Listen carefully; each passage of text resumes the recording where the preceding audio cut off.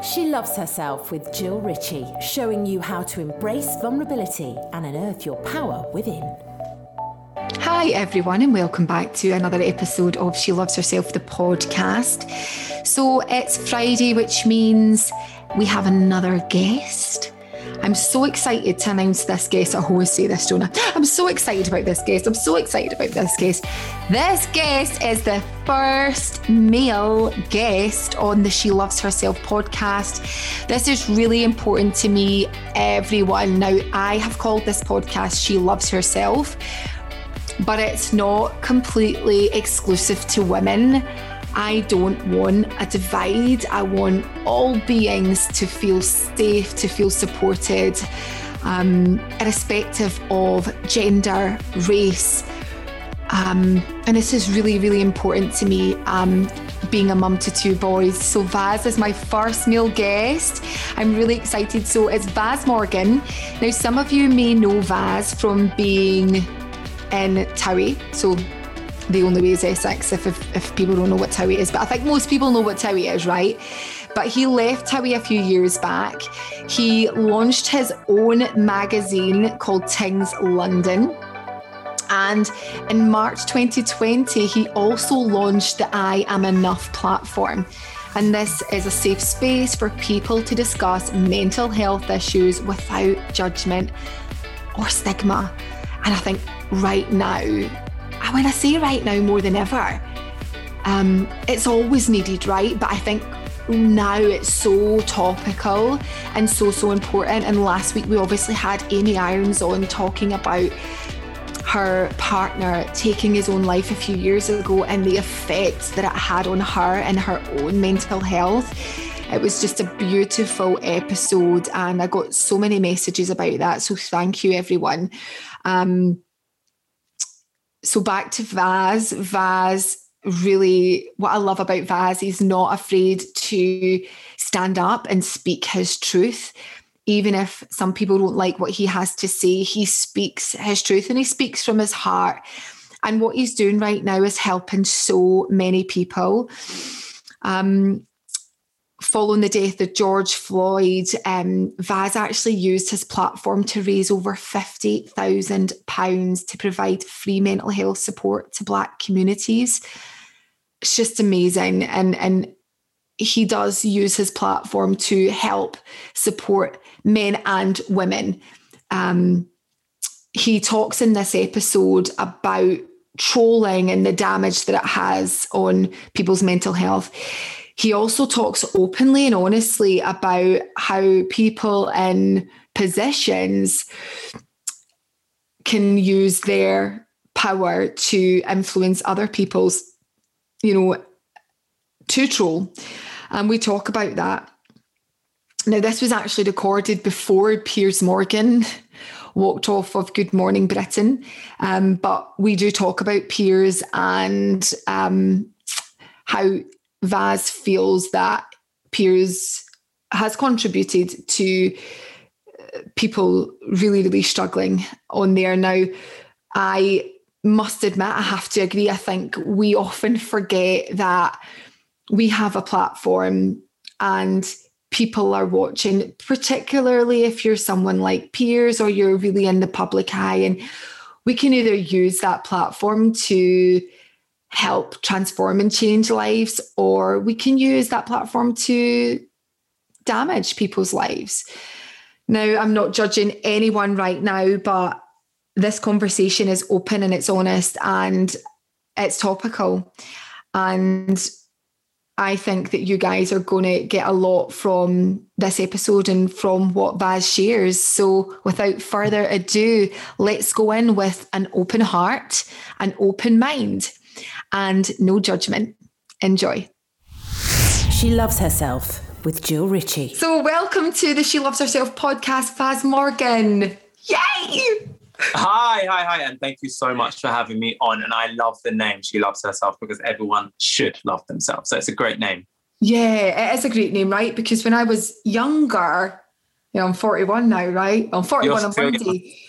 But when I was younger, the term She Loves Herself was such a negative thing. Like, oh my God, you know, she loves herself. And, you know, actually I caught my mum saying it about someone before Christmas. She was like, oh, I'm not sure about her. She really loves herself. I was like, Mum, you know, these terms, like, it's such a bad thing. Like, how can we possibly love anyone fully when we don't fully love our whole self? You know, all the highs and lows, the shadow parts, all the parts of ourselves as a whole. And I absolutely love your t-shirt. So for the people who are just listening to this podcast or not actually watching, Vaz has got his I Am Enough t-shirt on. I love this, right? So let's just get right into I Am Enough, okay? Because this is something that these are affirmations that I certainly practice on a daily basis. And I talk to my clients about this as well. Talk to us about I Am Enough and how that was created for yourself. Basically, I was in the lowest part of my life and I went to a rehab facility. I was suffering from addiction, depression. I was, you know, having extreme suicidal thoughts. And in this facility, I came to realize that the core reason behind my addiction and my depressing episodes were that I didn't value myself and I didn't love myself at all. I didn't think I was enough. You know, I grew up in a society where being homosexual wasn't accepted. And so I was always hiding that side of myself. And then whilst I was at home, then when I was out, a lot of my friends we were like from like Essex white backgrounds. I was sort of brought up in Essex. I was the only black in the village.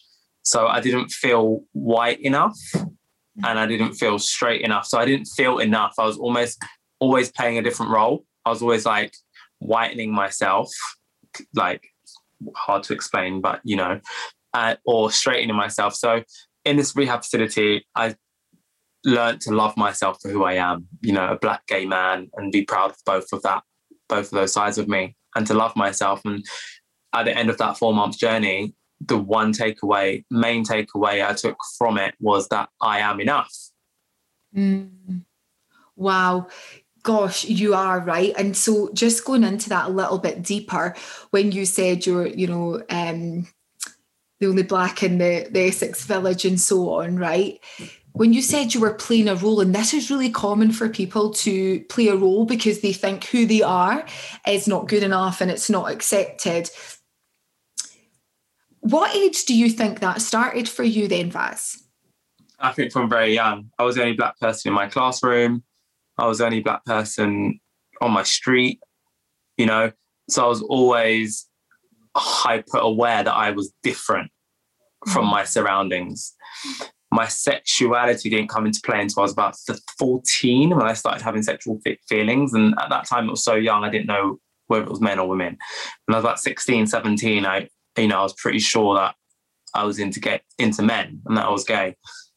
And so again, I didn't know any gay people. And back then in, you know, 90s, there wasn't much on TV. There wasn't much in popular culture of gay culture other than, you know, there'd be like EastEnders' first gay kiss, and it was such a huge thing that it was still like made me ostracized. So I still genuinely felt that I was the only gay in the village. So being the only black and being the only gay, I felt so different from everyone around me. And there was nothing like me on TV. There was nothing like me anywhere in popular culture for me to idolize. So from that age, I'd say 15, I already felt that I had to play a role and be different because myself wasn't included. And so then that starts to then affect your mental health at such a young age. And did you feel at that age then that you just kind of went along with it? Was it maybe later on in life that it all sort of started to take its toll on you? Did you just think, well, this is me, I'm this person now, I'm playing this role now? You know, what was the point, or when did it get to a point where it all kind of came and smacked you right in the face, really? I think it wasn't until I went to rehab 3 years ago that I realised that I was, you know, there was a good 15 years of me playing a role or wearing different masks. You know, I'd be wearing so many different masks to mask my true identity and my true self that I genuinely didn't know who I was anymore. Like I thought I was having fun and loving life, but I didn't realize that I was deeply depressed and deeply, you know, unvalued within myself. I had internalized homophobia where I got a bit older and sexuality became way more accepted, as we've seen the huge development in, you know, gay rights. Still a long way to go, but we've seen a huge development over the last 10 years. I would say that I was accepted everywhere apart from within myself. So that created its own walls for me to climb. Yeah. And so how did you escape from that? You know, we have things, coping mechanisms and, you know, things that we turn to numb us from really going internally and figuring it out. So what was your escape then? I think my number one thing was the mask of funny. Like I'd turn into the funny man, the entertainer. So I would light up a room with so much entertainment that people would forget that people wouldn't look past me entertaining to see that there's anything wrong, you know? So I think my main coping mechanism was to entertain. My second one was alcohol and drugs. I would just get absolutely smashed to the point where I didn't care about what people thought or what I thought anymore. I'd numb those feelings. Yeah. That was a mixture of those two, I'd say. And what did you think people did think? You know, because often we think, oh, they think this about me, they're judging, they're thinking this. But in actual fact, it's a mirror back to us and what we think about ourselves, right? So what was your belief versus reality, do you think, then? Well, my biggest belief was that I wasn't enough, you know, and the reality is that I am. Yeah, so, of course. Yeah, but I guess I just thought, you know, I wanted to be straight, or I never wanted to be white, but I wanted to be accepted for being black, you know? So I guess my biggest belief was that I wasn't accepted. And the reality is I was accepted. I wasn't accepting myself.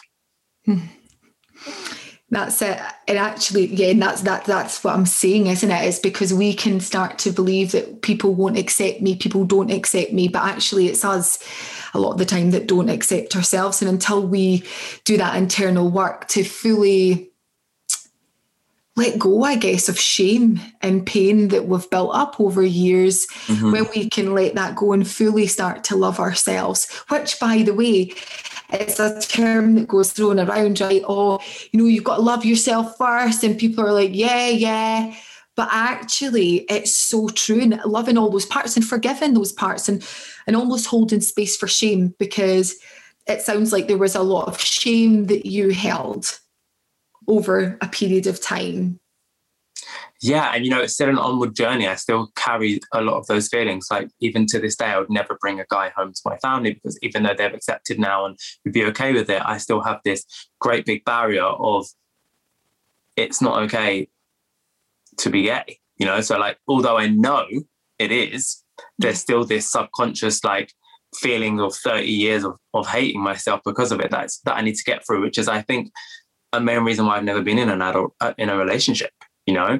And I've never given myself to someone because I don't feel like it's okay, even though I know it is. It's really hard to explain to people.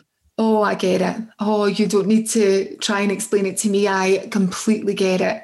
It's almost that you're like, I get it on a conscious level. I get it. Of course, I deserve to be loved. I'm a good person. I am enough, you know.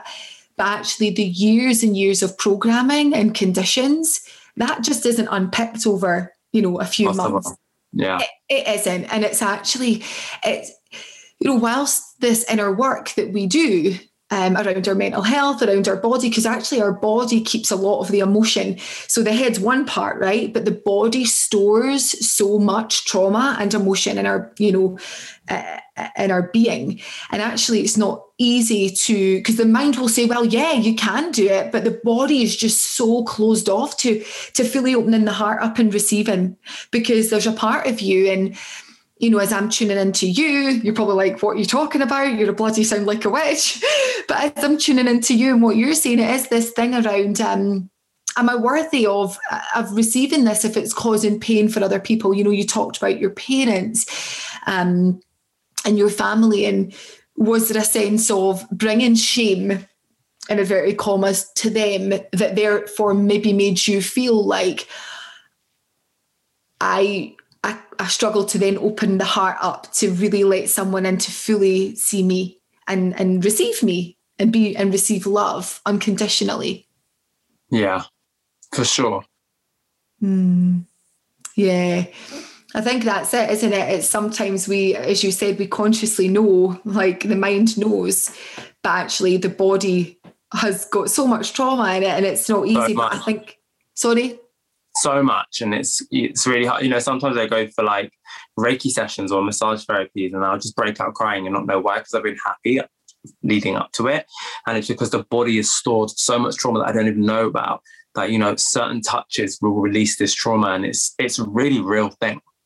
Oh, yeah, without a doubt. I'll tell you, this morning I was just doing some breathing and repeating some affirmations, and I went into my heart space, and it's not easy to actually get into that heart space. And, you know, someone who practices this work all the time, like I always, you know, felt super loved by my mom and things, but I didn't have really a dad. There was no sort of male figure there. And my mum had a partner since I was, you know, 5 years old, Vaz, but there was separation there. So for me, I'd been in relationships and I've had this long-term partner I've been with for, you know, 11 years, but actually I hadn't realised how much my heart wasn't really fully open to receiving because it didn't feel safe. And consciously I'm like, but why? Like, this is crazy. This is silly. The mind's like, yeah, this is stupid. What are you going on about? Just open your heart up. It's safe. You know, this person's a good person. This person wants to love you. But actually, those programs, and as you said, we don't know. Actually, we can't pinpoint it to one specific thing. And of course, the mind wants to make, you know, label everything. Oh, that's because of this. We want to make stories. We want to make meaning out of everything. That's what the mind does. But actually, sometimes the body, like you said, when you go into a Reiki session, you can go in feeling good. And all of a sudden, these tears and these emotions are coming and you're like, whoa, what just happened there? Yeah. Yeah. And it's the body, you know, when people say I'm emotional, you know, the body is just feeling the emotion. And I think that's it, you know, and I love that you said that. So you mentioned Reiki there. Was that part of your, you know, rehabilitation, your journey, or is that just something more holistic that you've started to find now? It was part of my rehabilitation, but I've continued it for the last 3 years. And honestly, I love it. It really makes me feel much lighter after. And it does release a lot of that trauma out of your body. And do you feel like speaking about it, you know, openly, because you know, you've been on a big show like Towie and, you know, you've started your magazine and everything like that. Do you feel like it's like safe to share openly and vulnerably like that? Is that part of your healing process? Because it can be for so many, right? I mean, I never used to talk about anything. And now I just feel so open.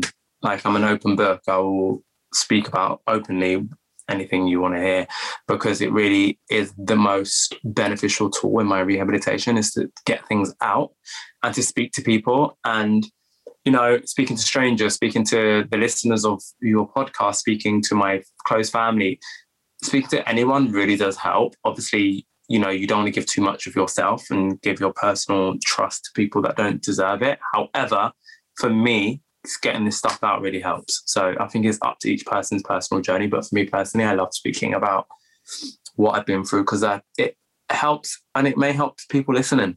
And that's what I want to do. I want to spread as much positive love and healing power as possible. I love that. Well, I'm so glad that you're doing it on here as well, because there's so many people that need to hear this. I think when you're in the public eye, like yourself, there is a pressure, right, for so many, you know, it depends on the person. Some might say there's no pressure, but I think there's a lot of people watching, eyes are watching, right, what you're doing, what you're wearing. And this is for anyone in the public eye, how you're showing up, how you're speaking. I think times are starting to change where people are starting to be a little bit more vulnerable. I think it's really difficult for, some would say, it's amazing being a celebrity. Imagine being a celeb, imagine that lifestyle. And yeah, I guess there's a lot of amazing things that come with that. But also there's no privacy, right? It's difficult to have that privacy and space. And, I was going to touch on, abuse and trolls and things like that, for someone like myself or someone just listening to this, they don't have to deal with something like that. And that must be difficult. Have you found that part, like the trolls and how they show up and things like that? How's that been for you? Do you get a lot of it or not a lot? I get quite a lot of it. The common misconception is that when you sign up to on a reality TV show like Towie, or when you sign up to be in the public eye, you know what you're getting yourself into and it comes hand in hand. But I genuinely think that's wrong, because you don't expect that, and it shouldn't come hand in hand, because I get that everyone's entitled to an opinion and they're entitled to have that opinion, but they're not entitled to share it. And, I have a lot of opinions, both negative and positive, whilst I'm scrolling on Instagram. But the negative ones I just keep to myself, or I keep scrolling, or if I really need to get something out, I'll ring my best friend. I would never go under someone's picture or DM them my negative opinion. It just wouldn't come into my mind. So I just don't know what comes over some of these people that constantly DM me, comment on my pictures. Like, I put part of my life out to the public by posting it on Instagram, but that does not warrant an invitation for hate, and it really doesn't. And I think that is a common misconception about being in the public eye, that people think, well, you know what you signed up for.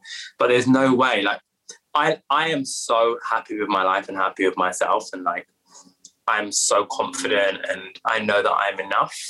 However, when you're constantly opening hundreds and hundreds of messages telling you things about yourself that are untrue, it will affect you. And it is upsetting. And I'm lucky that I'm quite strong, but I get so upset I'm getting upset now. I get so upset for the young kids that are on social media that have to put up with this. Sorry. Oh God. I'm not upset for me, because I know that I'm fine. But like yesterday, I read a story about a 12-year-old who committed suicide. 12 years old. Like, what must a 12-year-old be going through to not want to live, And these are the kinds of people that are on social media putting themselves out there, even if it's the 10 followers that don't deserve to be attacked and abused. And it just gets worse and worse. And, I do honestly think that the media and huge media personalities have a role to play in it as well, because you can say things that encourage trolling, which I don't think the media are taking accountability for. You can have an opinion without encouraging negative trolling. And I just think it's become such a problem. Suicide rates have gone up something like 70% in the last 5 years, something like 90% in the last 10 years. And this is since social media.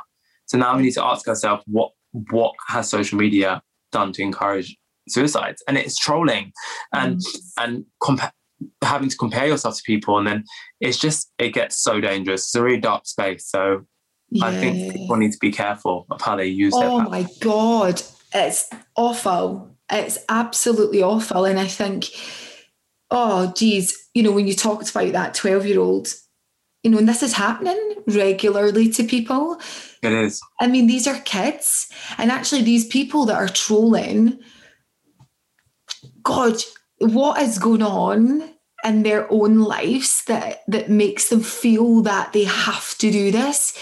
It's so dangerous. And have you ever got to a point where, I remember someone said one thing about me and I was like, oh my God.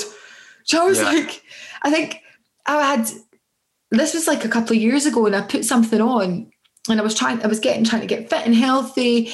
And then one person said something like, you look like an advert for anorexia.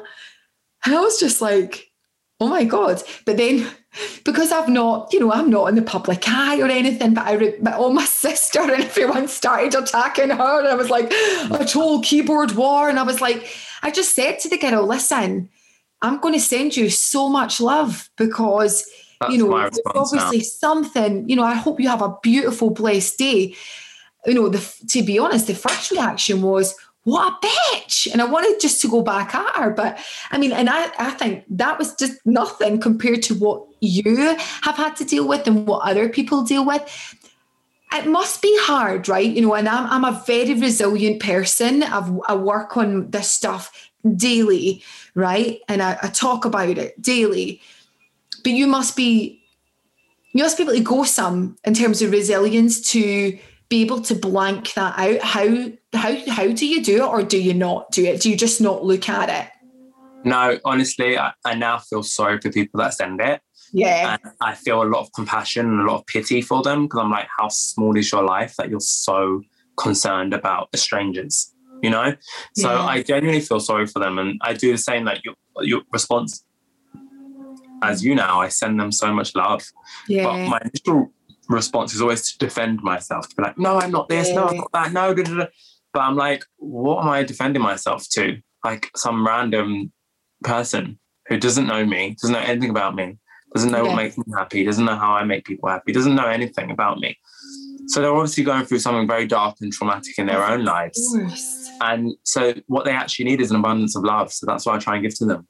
Yeah, you're right. And it's not easy, right? Because obviously the programs, we want to react, but actually you're right. Because when someone's acting like that, and this is for anyone, when someone's being unkind and being shitty, it's nothing to do with you. Okay, it's been verbalized at you. However, happy people don't act that way. And it's almost like you need to separate them from you, not let them in that energy field, let them into your space, because it's nothing to do with you and everything to do with them. As I say, happy people, right? People that have got good things going on in their life tend not to act like that. And so do you think that coming out of that, so, you were obviously in Towie and that was a big show for you at the time. What was your decision to leave? Like, because you were in it for a while, then you left.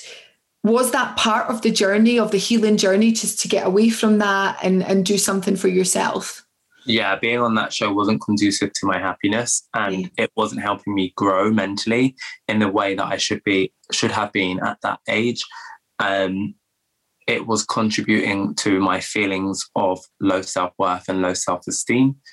And I had to remove myself from that situation to learn to value myself. I was never going to be valued when I was on national TV feeling such negative thoughts about myself. And it was contributing to my feeling ostracized, my trolling, everything that was making me go into a dark space. Being on national TV was contributing to that. So until I was in a healthy mental place, I didn't think it was right for me to be putting myself out there like that. So I took time away and got healthy. And then I came back, I did Celebs Go Dating, and it was the best experience of my life. Yeah. In a healthy place in my life, I would say to anyone going on to reality TV, I know you do your psych tests and stuff, which are very easy to pass, but really, you really have to ask yourself, are you mentally stable? Can you handle this? Because it's way more difficult putting yourself out to the public than you would ever think. Oh my God, I can imagine. Yeah, I can imagine and that would be tough, right? That would be so tough. But I think it's so incredibly brave of you to come away from that, because there's probably a lot of people that are like, no, that's my life, that's my livelihood. But actually you're more than a TV show, right? 100%. And actually your biggest you just got to remember, every show you watch, you're only seeing 10% of those people, whether it be reality or not. You're only seeing a very one-sided version of everyone you see on reality TV. Because every single person that you've seen on TV probably has way more about them than you've ever seen in a 60-minute episode, of which they're in it for 3 minutes. And did you make any sort of long-lasting friends and stuff on the show then? Chloe Sims, best friend for life. Lauren Pope, best friends for life, but I went in there friends with them. So we're still very, very close. I've got a lot of great friends behind the camera, producers and execs who, you know, were in my corner as much as possible. I love Tommy and Georgia to bits, who are still on the show. You know, I love, you know, Gemma and Arj. Gemma and I didn't get along on the show, but now we're really close, funnily enough. So yeah, I think that's my main circle. Would you regret the experience of going on the show, or no? No, I don't regret anything I've done in my life, because everything's led up to the point that I am at today. I love that. I think that's it, isn't it? A lot of the time we're like, oh, you know, and our biggest actual breakdowns can become our biggest breakthroughs. 100%. And we never realise it at the time when we're in it, because it's like, whoa, this is so heavy on my chest. This is consuming me. And but actually it's how you then come through it. And when you actually internally do the inner work and start to really love yourself and realise that you are enough, then you go on to, it's who you become on that journey, right? It's the person, 100%. It's the lessons that you learn. And what's happening now with I Am Enough then? What's happening now is, you know... So following the death of George Floyd, I launched the I Am Enough platform as a mental health space where people could have a safe space to share and to be heard without judgment or stigma. Following the death of George Floyd and the Black Lives Matter movement, I realised that as a Black gay man, there was very little access to mental health resources for myself growing up. So doing a lot more research, I realised there are very little resources to Black people for mental health, and Black people are actually at the highest risk of mental health issues, and other ethnic minorities in Western countries. So I started a fundraiser with I Am Enough to raise money to give free mental health support to Black communities, which raised £50,000 in a couple of weeks. And we're in the process of getting that help out to people. And I use the platform to just keep telling people to love themselves, to value themselves, to realise that they are loved by others, they are valued, and that people would rather hear about their problems than their deaths. So speak up. That's beautiful. Beautiful, honestly. So amazing that you're doing that. Thank you. And that's probably one of those things that gets you up in the morning, right? 100%. You feel like you're really adding value. You know, because a lot of people will watch things and, you know, TV and all that, but actually this is real life. What you're doing is not only changing lives, but saving lives. And that's massive. Thank you. I'm quite an empathetic person. So like, I'm such an empath. I can feel pain from others and it really affects me. Mm-hmm. So when I'm on the internet and I read these stories about this and that, I get really affected. And my first initial response is always, how can I help? You know? So that's what I do every day. I wake up and I think, how can I help? And I help. And it honestly makes me feel better. Well, yeah, of course. I mean, I know what it feels like to help people and to work with people doing this kind of work, and it's life-changing. Like when you impact and you have a part to support someone and impact in their life in a positive way, it's beautiful, it's special. And it's not only that, it's the ripple effect it has, Faz, because, you know, when you said about suicide, it's the people that are left behind, right? Is when you work through and you talk about what's really inside and open up love to hold space for shame within you, because we've got enough love internally that can hold space for pain and shame and anger. Like, love is underneath all of that. Sometimes we just run away from it, right? But actually, if we open up and we hold that space for all of that and welcome it in with love and kindness and compassion for ourselves, it's the ripple effect. It's the people around you that then see the benefit of you when you're on that journey of healing and being supported and speaking your truth, which is so massive. I think so many people don't fully speak their truth because they have a fear of being ostracized or, you know, being shamed or being pushed out, right? Not accepted. Exactly. You have to speak your truth. So all we have to offer in the world is ourselves and our truth, you know? Yeah. Yeah. And I saw a post that you'd done, and it was when you were talking about how people have a part to play on people being trolled and people being body shamed and everything like that. And it was obviously the Piers Morgan thing when he was on and he was talking, and you put that post out, and I thought you got a lot of love and support on that post, right? Because I think people really do see it. I think people like Piers and other people that are on here talking, I don't think they actually realize that they're part of it, right? Huge part of it. What's causing it, right? They're like, oh, well, I didn't cause that. It wasn't me. You're like, hold on, mate. There's millions of people watching you. Yeah. Listen, Piers Morgan is a very educated man, so he knows the power of his words more than others. I respect who he is and what he's done with his career, but I cannot respect how he uses that platform that's being handed to him, or whether that he's worked for. Either way, he has a huge platform and he's using it irresponsibly.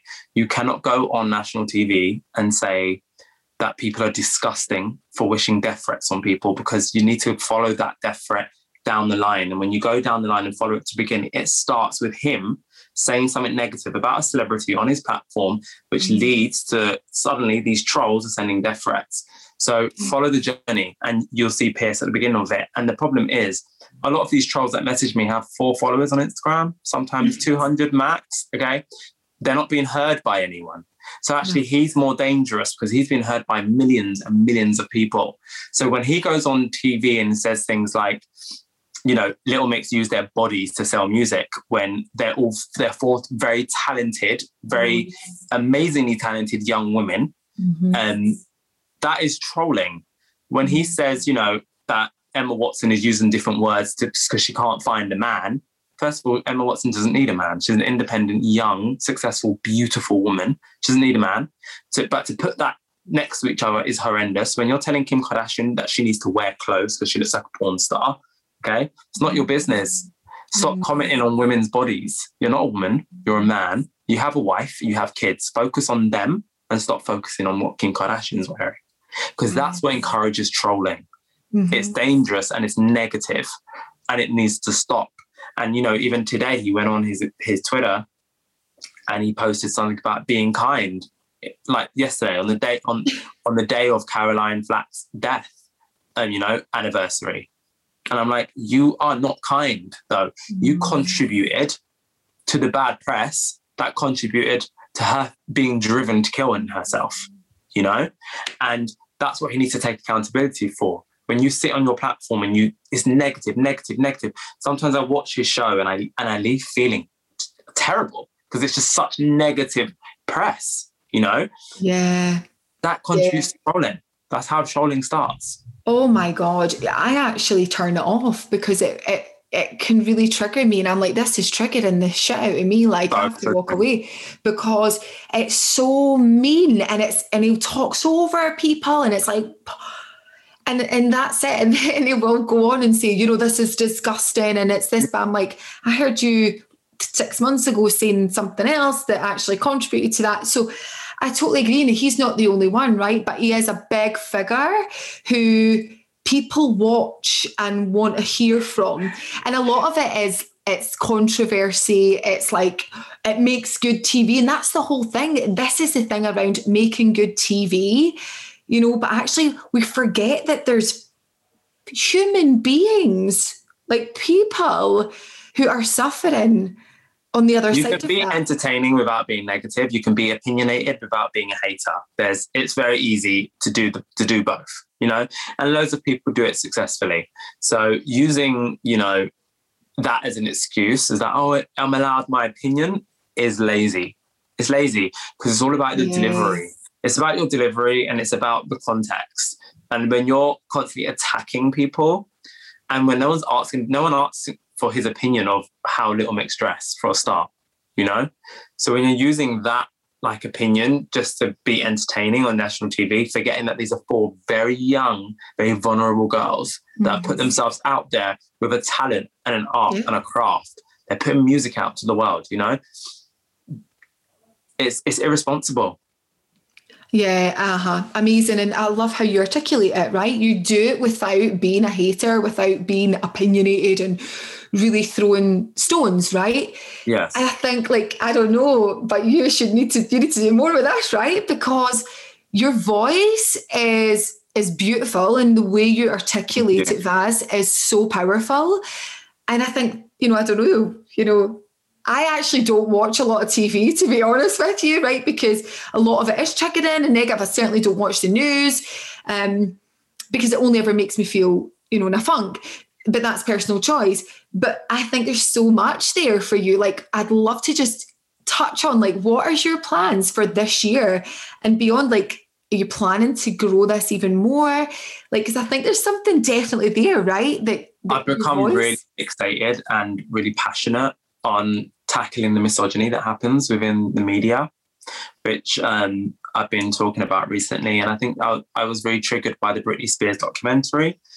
And then, when you read newspapers, read magazines, and you watch shows like Piers Morgan, you realize how misogynistic this whole industry is. And the most important people in my life are all women.